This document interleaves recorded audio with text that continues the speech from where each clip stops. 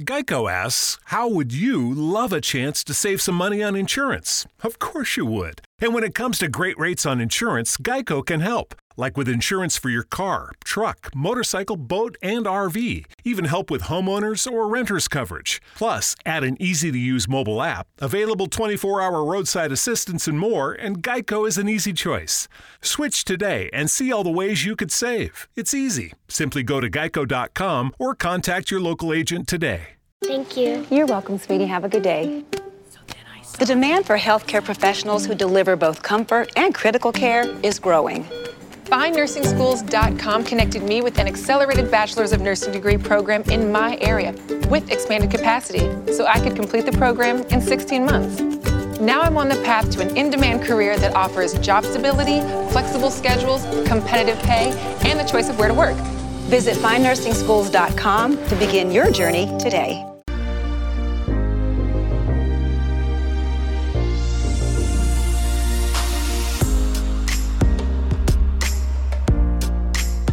And good evening, one and all, and welcome to the X Zone. I am Rob McConnell, and for the next 4 hours, I'm your host and your guide as together we cross the time-space continuum to this place that I call the X Zone. It's a place where people dare to believe and dare to be heard. It's a place where fact is fiction and fiction, well, 9 times out of 10 is reality.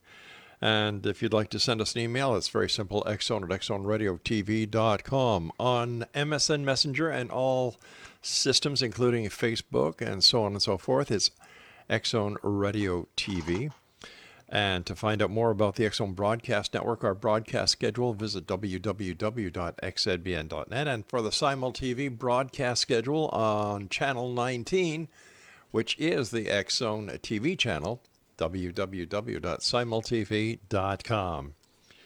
Exonation, my guest this hour is Michael Masters. He is a professor of biological anthropology at Montana Tech in Montana.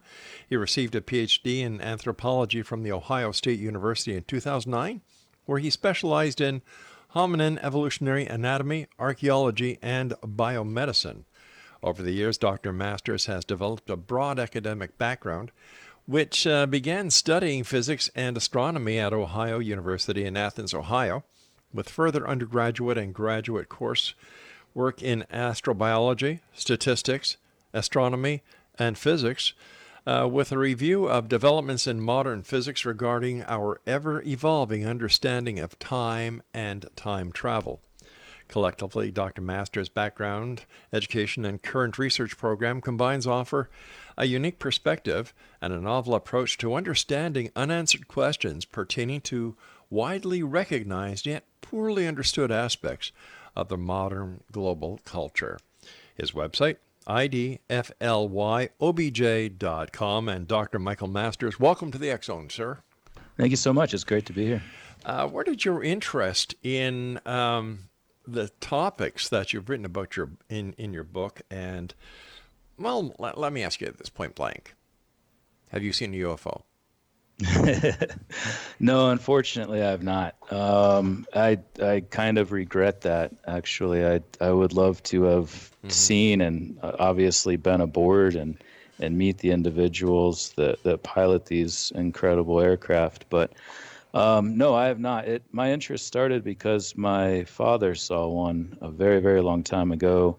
And just listening to him recount the experience and describe what he had seen, it sort of piqued my interest, and especially after he bought a book that had sort of the standard gray alien figure on the cover. I sort of had this moment where I sort of saw that in the context of us now and sort of a chimpanzee-like creature, and it sort of solidified this possible connection in my mind, and just been researching it ever since, and studying anthropology, and especially as a paleoanthropologist, I really got to delve deep into the anatomy and the morphology and the cultural changes that have taken place over long-term human evolution. So let me ask you this, Doctor. In your expert opinion, are UFOs real?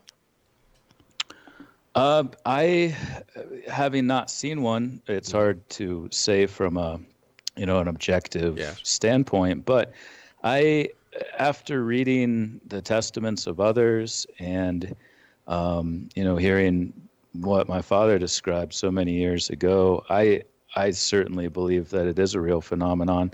And especially after studying in the context of human evolution and in the past trends that we've experienced especially in our craniofacial morphology, our brain growth and our facial retraction, Right. specifically, if those were to continue long into the future, we would, really come to look something very much like that quintessential gray alien form. So the pieces sort of fit together more for me in the context of time travel and human evolution. I see a lot of problems with the idea of extraterrestrials, just the unlikelihood of humanoid beings evolving on a separate planet to look just like us, to be bipedal, upright, standing and walking, symmetrical, humanoid beings with 5 fingers and toes and eyes, nose, mouth in the same position. So yeah, I definitely believe in the phenomenon. I believe people who have experienced these things and who have been abducted are telling the truth. I just don't adhere to the extraterrestrial hypothesis per se.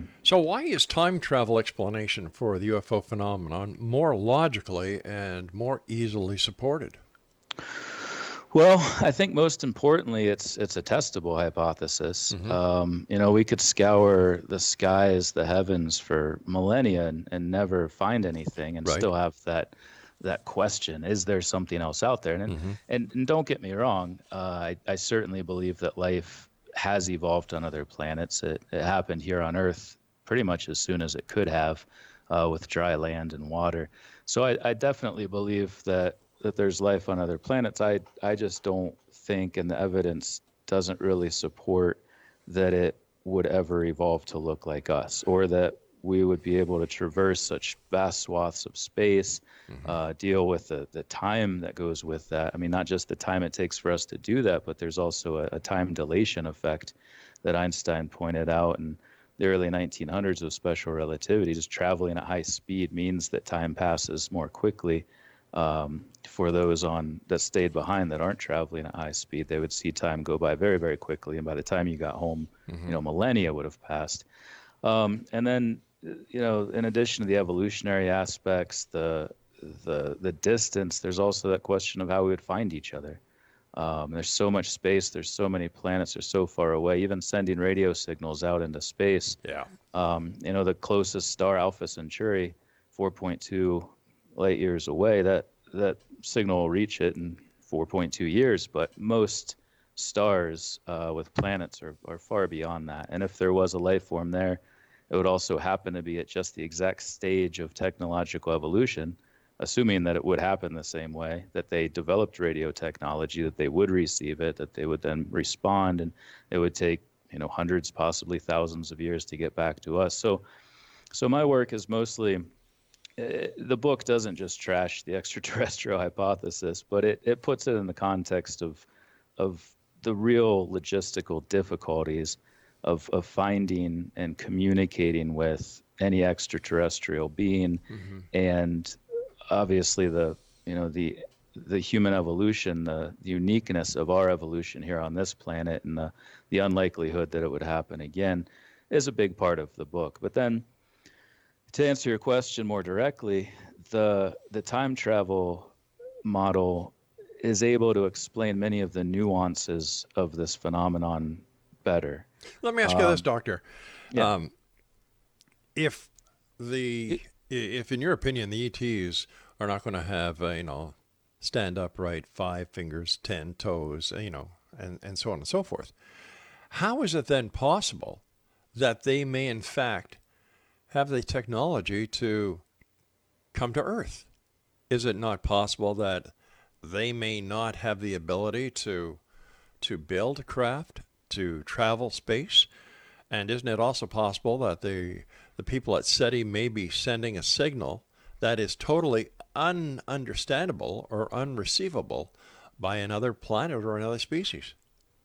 Absolutely. Yeah, that's certainly a possibility.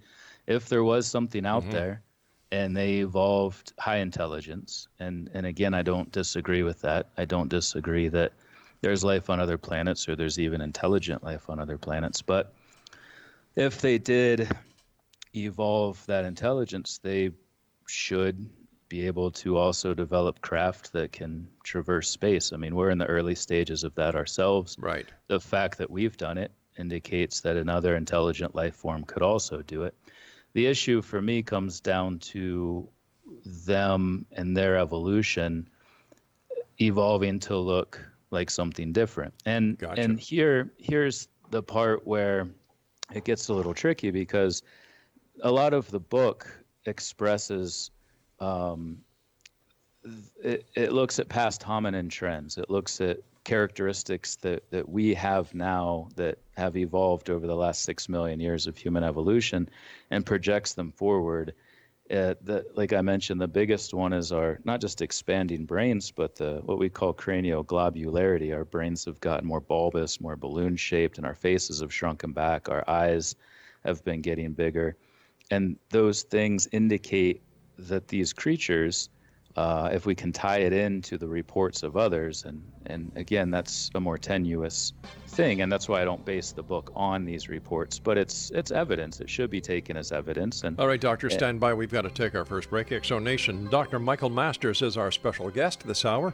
His website, IDFLY OBJ, and Dr. Masters and I will be back on the other side of this break as we continue here in the X Zone from our broadcast center and studios in Hamilton, Ontario, Canada. Don't go away.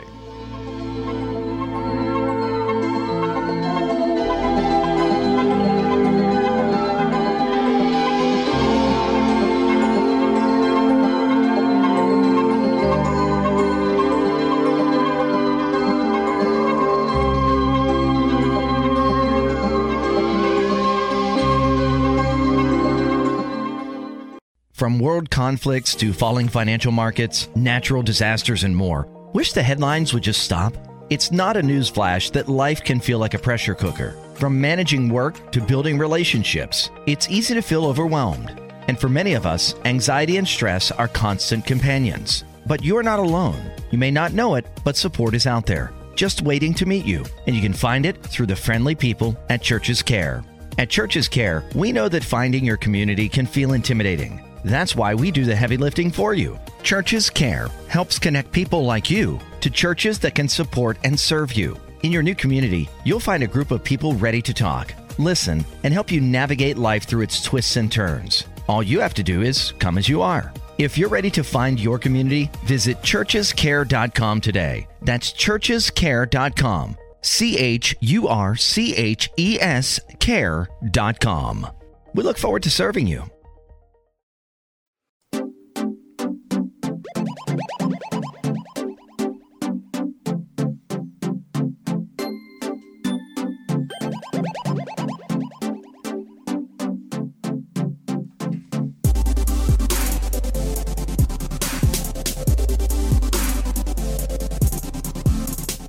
Welcome back, everyone. Dr. Michael Masters is our special guest. His website is www.idflyobj.com.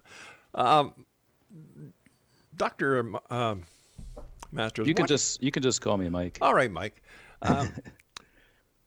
What happens if, hypothetically here, we humans on this planet are the most advanced planet in the area?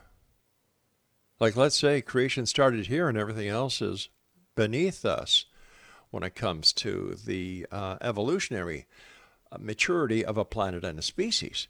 How would we explain the UFO phenomenon then? Time travel. I mean, I think even in the context of other planets with other intelligent life forms, it's still self-contained. I think it's still an earthly phenomenon. We have a very long history on this planet, 6 million years, and regardless of what's around us, and a lot of people talk about our celestial neighborhood, but it can't be thought of as a neighborhood. These stars are extremely far apart. So even outside of that, if we're all that there is, if this is a real phenomenon, I think that's probably one of the best explanations, that it's us in the future coming back through time, I would say to study us in the same way that anthropologists now would if we had time travel technology, to learn more about the past, to possibly collect DNA, chromosomes to help with any sort of bottlenecks of the future, genetic population problems. So, yeah, regardless of what's out there, what's not out there, I believe it's a self-contained phenomenon involving time rather than space. Is your theory supported by the hypothesis that the elongated skulls that have been found in Peru as well as in Egypt are actually or maybe proof of a visitation of extraterrestrials? And does the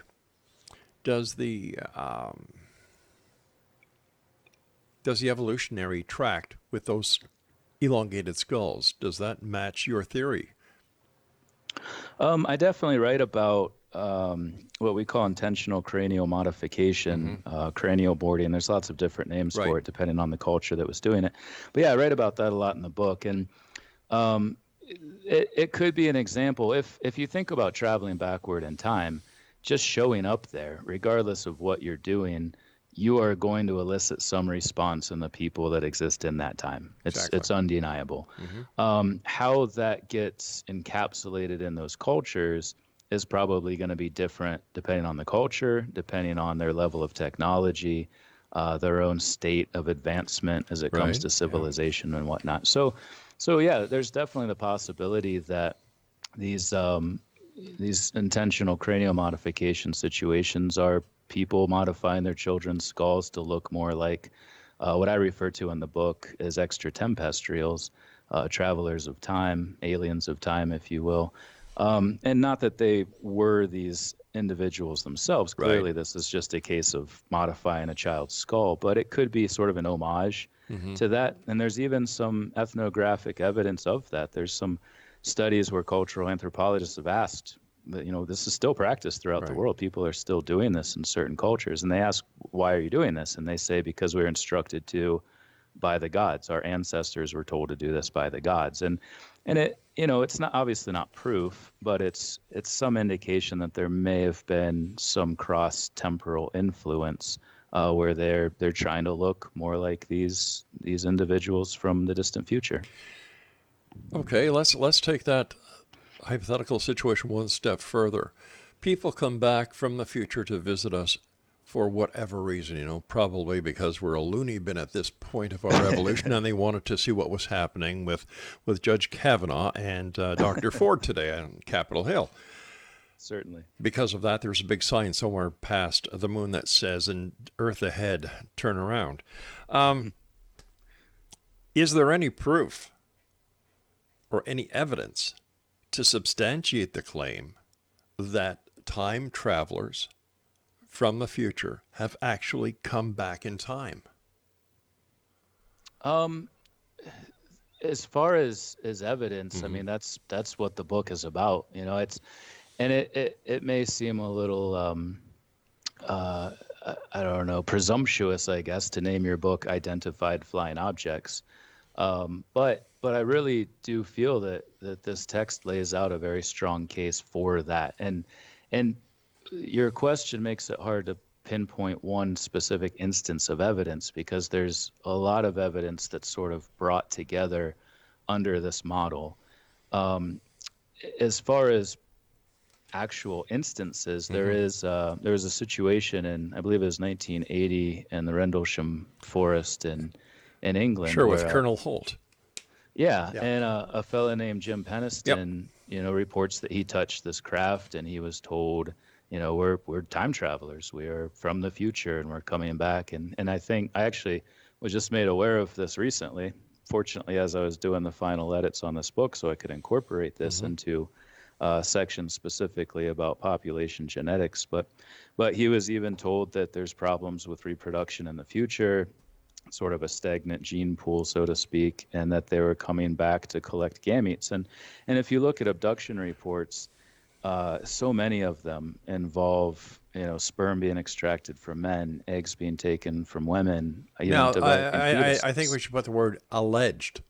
Alleged, absolutely. Yeah. And I'm very careful about this in the book too, is these are reported cases. Yes. And like I said earlier, the book doesn't hinge on that at all. Right, I understand. I don't think we should ignore these things.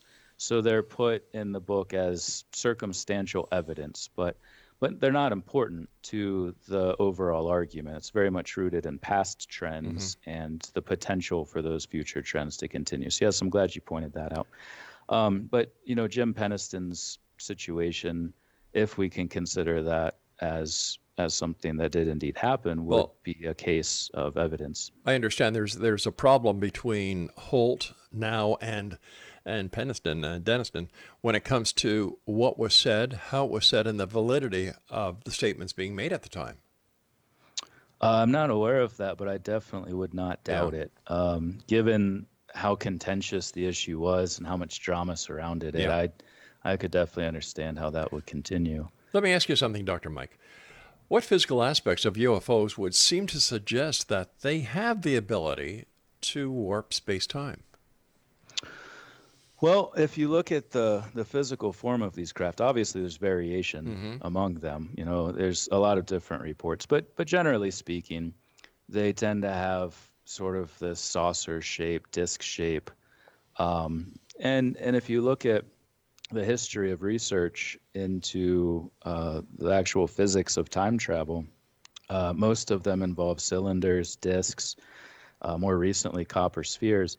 So there seems to be some aspect of rapid rotation of a massive or highly energetic body that's able to warp space-time, but more specifically reorient light cones toward the past. And light cones, for those that may not be familiar, are just all of the possible things that can happen in reality with the speed of light as the limit. There's nothing can go faster than that, so a light cone is sort of all of the things contained within our future as we move forward. And if you're able to reorient these light cones backward toward the past, it allows you to move backwards through it. And at the moment, in our specific position and time, this is largely theoretical, but based on the research that has been occurring with Gödel and Tipler and a number of others, and then into modern physics and the aspects of quantum physics. And there's still a lot of researchers looking at this rapid rotation and light as a factor in the equation. So if you look at the physical form of these reported UFOs, they seem to have the characteristics of something built to reorient light cones toward the past, to warp space-time in such a way that this would be possible. If nothing in the future is set, according to many who talk about time travel and future and so on, is it possible that one day one of these time travelers, if they do indeed exist, come to this time in our planet, do something in the future that would alter our present, therefore, annihilating this portion of the space-time continuum? That is a contentious issue in most of the UFO community.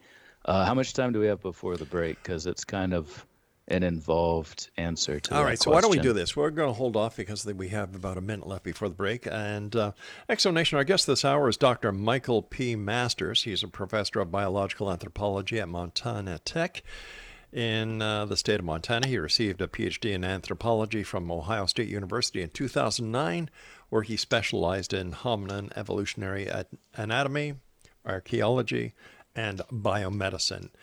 His website, www.idflyobj.com. The name of his book is Identified Flying Objects. And the good doctor and I return on the other side of this break as we continue here in the X Zone from our broadcast center and studios in Hamilton, Ontario, Canada. Don't forget, you can get this month's edition of the X Chronicles newspaper with our compliments at www.xchroniclesnewspaper.com. And you're watching us around the world right here on the X Zone TV channel on Simul TV.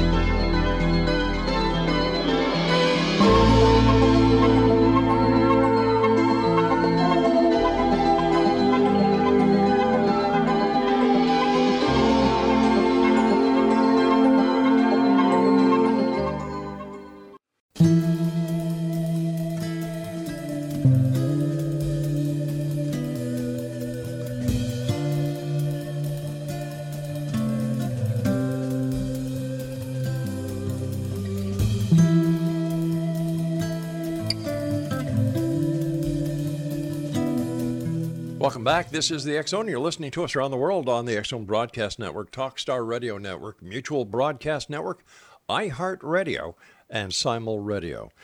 If you'd like to find out more about our guest this hour, Dr. Michael P. Masters, his website is idflyobj.com. The name of his book is Identified Flying Objects. Now, Mike, when we went to the commercial break with the news, we were just going to get into the possibility of somebody from the future coming to the past and changing the past, going back or taking something from this present time, going into the future, and changing the time-space continuum. Yeah, absolutely. It's a really interesting aspect of time travel, and one that definitely gave me brain hemorrhages on many occasions when writing these parts. But the general understanding, the broad consensus among physicists is that you can't actually change any aspect of the past, present, future. It all exists as one holistic entity that they refer to as block time or landscape time. It's this idea that all events that have ever existed, that ever will exist, already are part of this large fourth dimensional continuum. And it's really hard for people to wrap their heads around that. It's a very obscure thought. And we always think, what if I went back and turned left instead of right? Would I still have run into that stop sign and messed up the front of my car? Like, there's this idea, we like to think that we could change things, but the vast amount of evidence in physics suggests that we can't. And the book mostly focuses on the research of a Russian physicist named Igor Novikov and Yakov Zeldovich, one of his collaborators. What they developed is the Novikov self-consistency principle, and it puts all of these events in the context of this continuous fourth dimensional space-time, and a lot of research in quantum physics has continued to validate a lot of their early research, showing that there aren't consistency paradoxes. There aren't ways in which you could change the past to make a different future. Everything is inherently self-consistent. So as much as you see that in pop culture and Back to the Future with his parents disappearing, he disappears and all of that, the physics doesn't really support that idea, so to speak. But once again, the physics are just as much of a hypothesis as the TV shows are. Well, physicists would probably disagree with that. Well, they're physicists, and I'm sure the people in Hollywood would disagree with a physicist.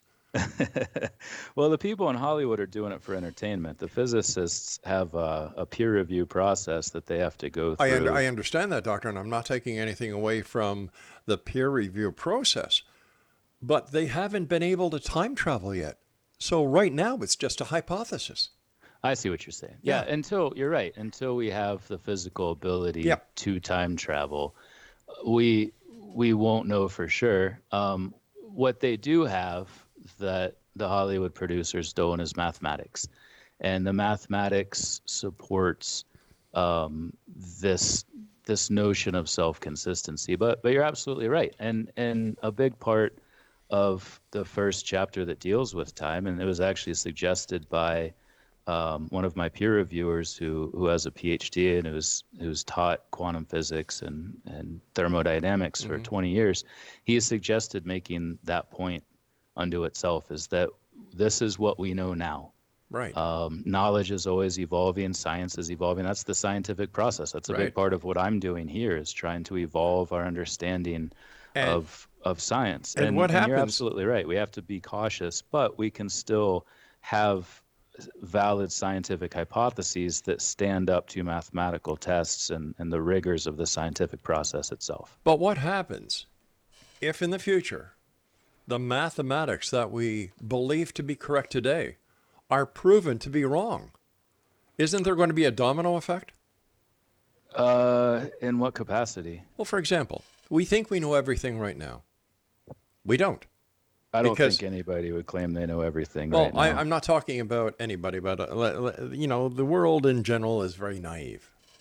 We take certain things for granted. My gosh, Doc, they're still teaching kids in school that Columbus discovered the Americas, which is all wrong. Yeah. So how do we know that the mathematics that scientists, physicists, quantum physicists base their their calculations on is right. It may be right for today, but it may be proven wrong tomorrow.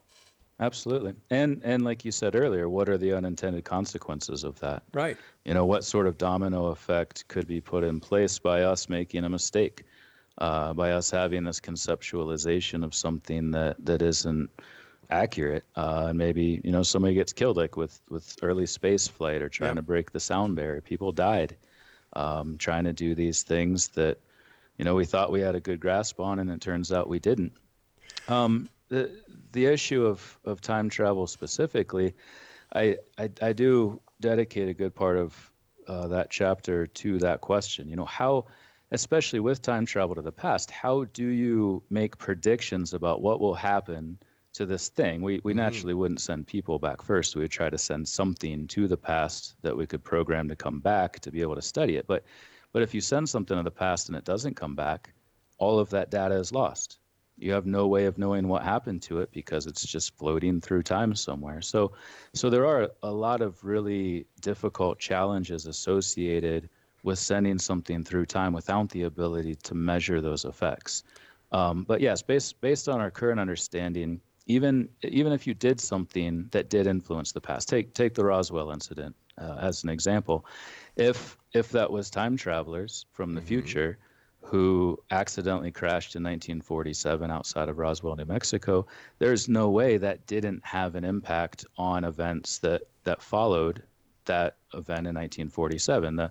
The U.S. military's ability to gain this machine, this technology. So you're talking about reverse engineering? Yeah, reverse engineering something that didn't exist before is an effect of a future technology being superimposed on the past. But as far as I understand, talking to many guests over the years, nothing could have been developed or reversed engineered from an alleged crash in Roswell that was not already in the works at the time of the crash or alleged crash. Right. Yeah, I don't know about that. I'm talking as a hypothetical. Oh, I see. If that had happened and it was from the future, that before that event, maybe we were already researching things, maybe we weren't. I don't know. Very few people do know.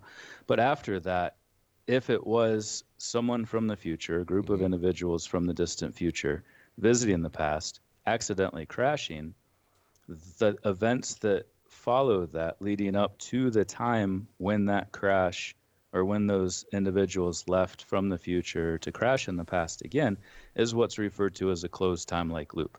That those events in the past and the future are self-consistent, and they were always part of the same continuum. They're always a part of block time. They exist as two separate moments, one in the past, one in the future, but they're intricately linked through time. So regardless of what happened at Roswell or whether anything was learned from it, when you deal with time travel and something from the future influencing the past, that was always going to happen. It was always going to influence that moment and then things that came after. And the cranial modification very well could be an example of that as well. Once again, we're surmising that time travel is real. Yeah, I mean, we're not able to do it right now. But does that mean that it can be done or it will be done in the future? Well, I would argue that what we see now and what we have seen throughout history and prehistory in the form of UFOs and alien beings is evidence that it will eventually be a reality. Just because we don't do it now, if we are able to do it in the future and they are visiting us in the past, this is exactly what we'd expect to see. Then how come there's no physical evidence to support this hypothesis? What do you mean by physical evidence? There's no crashed UFOs. There's no let me see, there's no specimen of an extraterrestrial. It is, ufology is the thing of science fiction.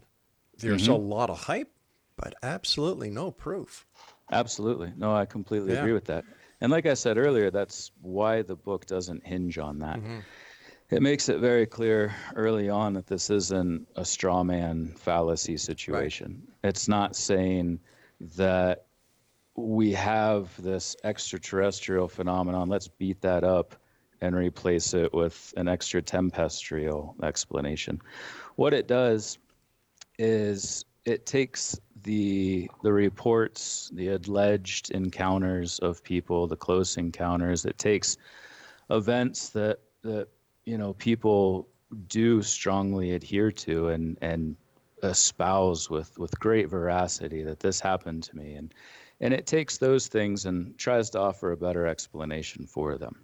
But it certainly doesn't hinge on that. And I think the extraterrestrial phenomenon hinges on there being alien life out there on another planet. And this doesn't. It takes a very broad-based temporal look at the prehistory of humans, the recent history, and especially the long-term evolutionary changes, and applies them to the UFO phenomenon. Mike, stand by. We've got to take our final break. X-Zone Nation, Dr. Michael Masters is our guest. www.idflyobj.com. The name of his book is Identified Flying Objects. And Dr. Michael Masters and I will return as we wrap up this hour here in the X-Zone from our broadcast center and studios in Hamilton, Ontario, Canada. I'm Rob McConnell. Don't go away.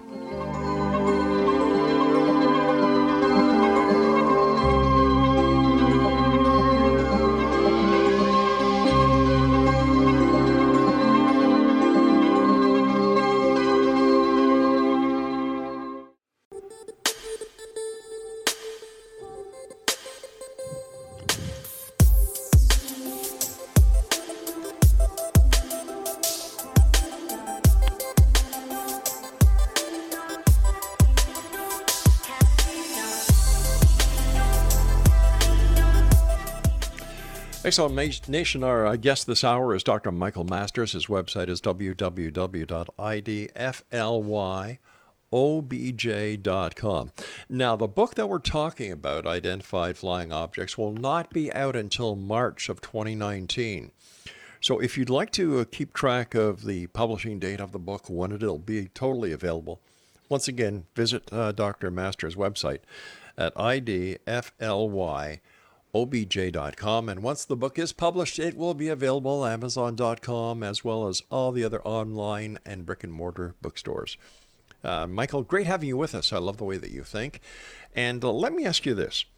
Why is it so important to keep this scientific debate and to avoid speculation and unfounded claims?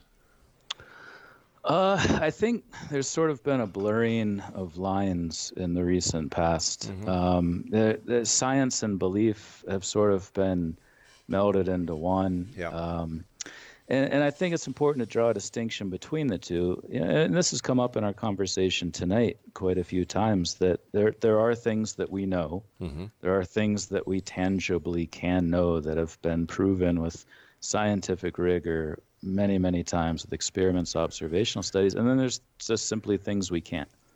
And what I'm trying to do is bring a little more scientific fastidiousness and evidence-based abductive logic and reasoning to the UFO phenomenon, but still recognize that there are unanswered questions, and especially, as you pointed out earlier with regard to the mechanisms of time travel and how we physically do this. We can't know yet.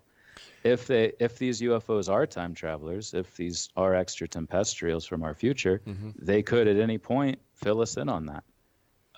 So we could possibly learn beforehand. But regardless, the idea is testable in the sense that time itself will test it. As we go deeper into the future, if we end up inventing time machines and we have bigger, more bulbous heads and smaller faces and bigger eyes, and we're going back picking people up, anal probing them and taking semen and skin samples and everything else, then it's pretty good evidence that it was us all along. But you see, that to me doesn't make sense. That to me does not make sense, because if they are us in the future, why would they need to probe us? Why would they need to take semen? Why would they need to take eggs? If they're that advanced, why could they not, first of all, go into their databases, recreate what they're looking for, and then use it.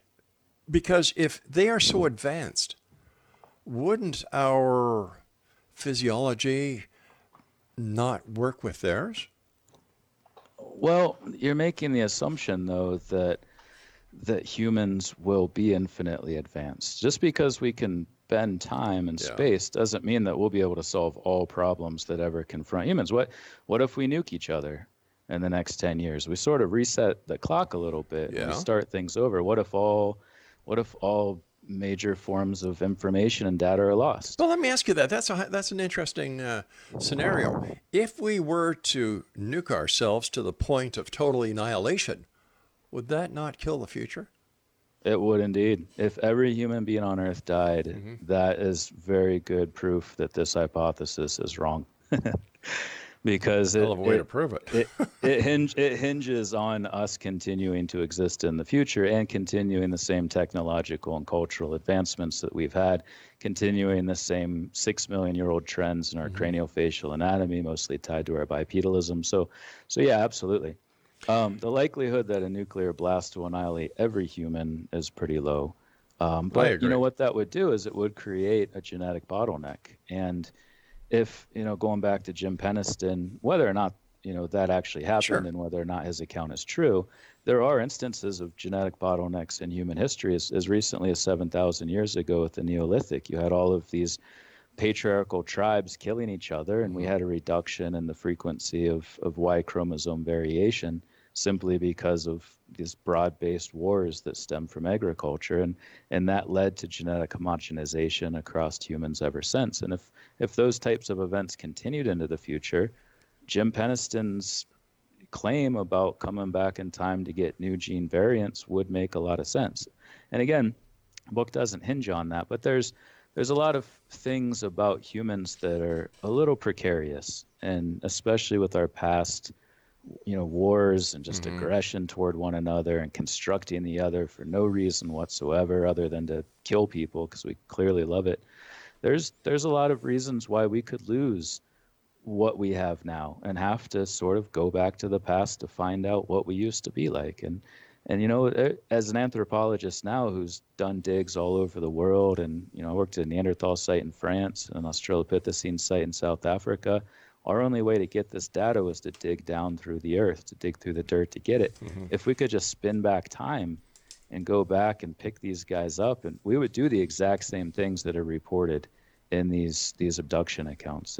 There's tempting parallels there. There's really tempting parallels between what I would do as a paleoanthropologist and what is being recounted in these instances of abductions. There are those in today's society who believe that there are multiverses, there are multi-dimensions. If, in fact, there are multiverses and multi-dimensions, how does this affect the time travel hypothesis? It doesn't. Essentially, what I'm talking about is multi-dimensional travel. I mean, coming from the future into the past is traveling through the fourth dimension. But what happens if there's more than 4 dimensions? Then that's for somebody in a different dimension to figure out. I'm in this one. I only know this dimension. Physicists only know this dimension. I'm not at all discounting the work of very prominent physicists who adhere to the idea of multidimensionality, string theory, and so on and so forth. All I'm talking about is these 3 dimensions of space and continuity among this one dimension of time. In the big picture, the big scheme of things, how is the study or the investigation into time travel, quantum physics, and multi-dimensions, multiverses have a positive effect on humanity right now? That's a really interesting question. I don't know if it does. Most people don't care about time. Most people don't think about time in any sort of macrocosmic way. We all experience it. St. Augustine wrote about this in the 1600s, that it governs everything we do, but we also don't care to think about it or really posit what it means in the grand scheme. So I mean, even physicists struggle with this. They realize that all moments in their immediate future are already going to happen the way they were going to happen. You know, spilling coffee on your pants at work next week, or you know, your grandma dying in a couple of months. So really, our perception of time, the way we deal with it in a day-to-day capacity versus how it's understood in the realm of physics and quantum physics specifically, I don't think it'll really impact us at all, positively or negatively. It's kind of something that we ignore. Would I be correct in then comparing modern day physicists and learned people like yourself as modern day philosophers as well? Philosophers would probably be pissed about that statement. Yeah, well, I've got a habit of pissing off people all over the place. Yeah, no, I actually, I'm on a social network for academics called ResearchGate, and I asked a question along the lines of free will and determinism, and it blew up. You had the physicists not really on one side, but they were pitted off against philosophers on the other side, and there's, you know, the metaphysical, existential, physical. It's something that's going to take a while to really nail down.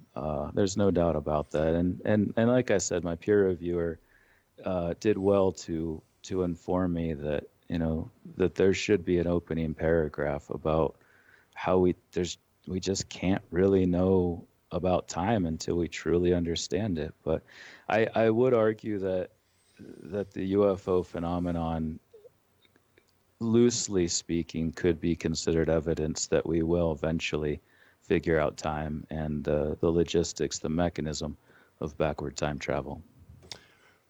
Would you then say that coincidences and synchronicities could be a possible doorway to those who have problems with the time travel scenario to take a second look at these synchronicities and coincidences in their life? Yeah, maybe. I mean, there's a lot of applications, you know, to people's individual lives, and really it's been eye-opening for me. I mean, my background, my PhD is in human evolutionary anatomy and archaeology and you know, biomedicine. So learning so much about the way time works has really given me new insights on life, and I live my life differently because of it. I feel like I understand things or see things or appreciate moments more than I used to, just simply because of this new awareness of time. Well, speaking about time, Doctor, you and I have to say so long because our time is up for tonight. You are more than welcome back anytime, sir. It's been a great pleasure talking to you. Continued success, and we all look forward to reading your book when it comes out next March. And once again, the Exonation, the name of Dr. Masters' book is entitled... Got your pencils? All right. Identified Flying Objects, and his website is idflyobj.com. Good night, Doctor. Thank you so much. I appreciate you having me. My pleasure, sir. And we'll be back on the other side of this break as we continue here in the X Zone from our broadcast center in Hamilton, Ontario, Canada. I'm Rob McConnell. Don't go away.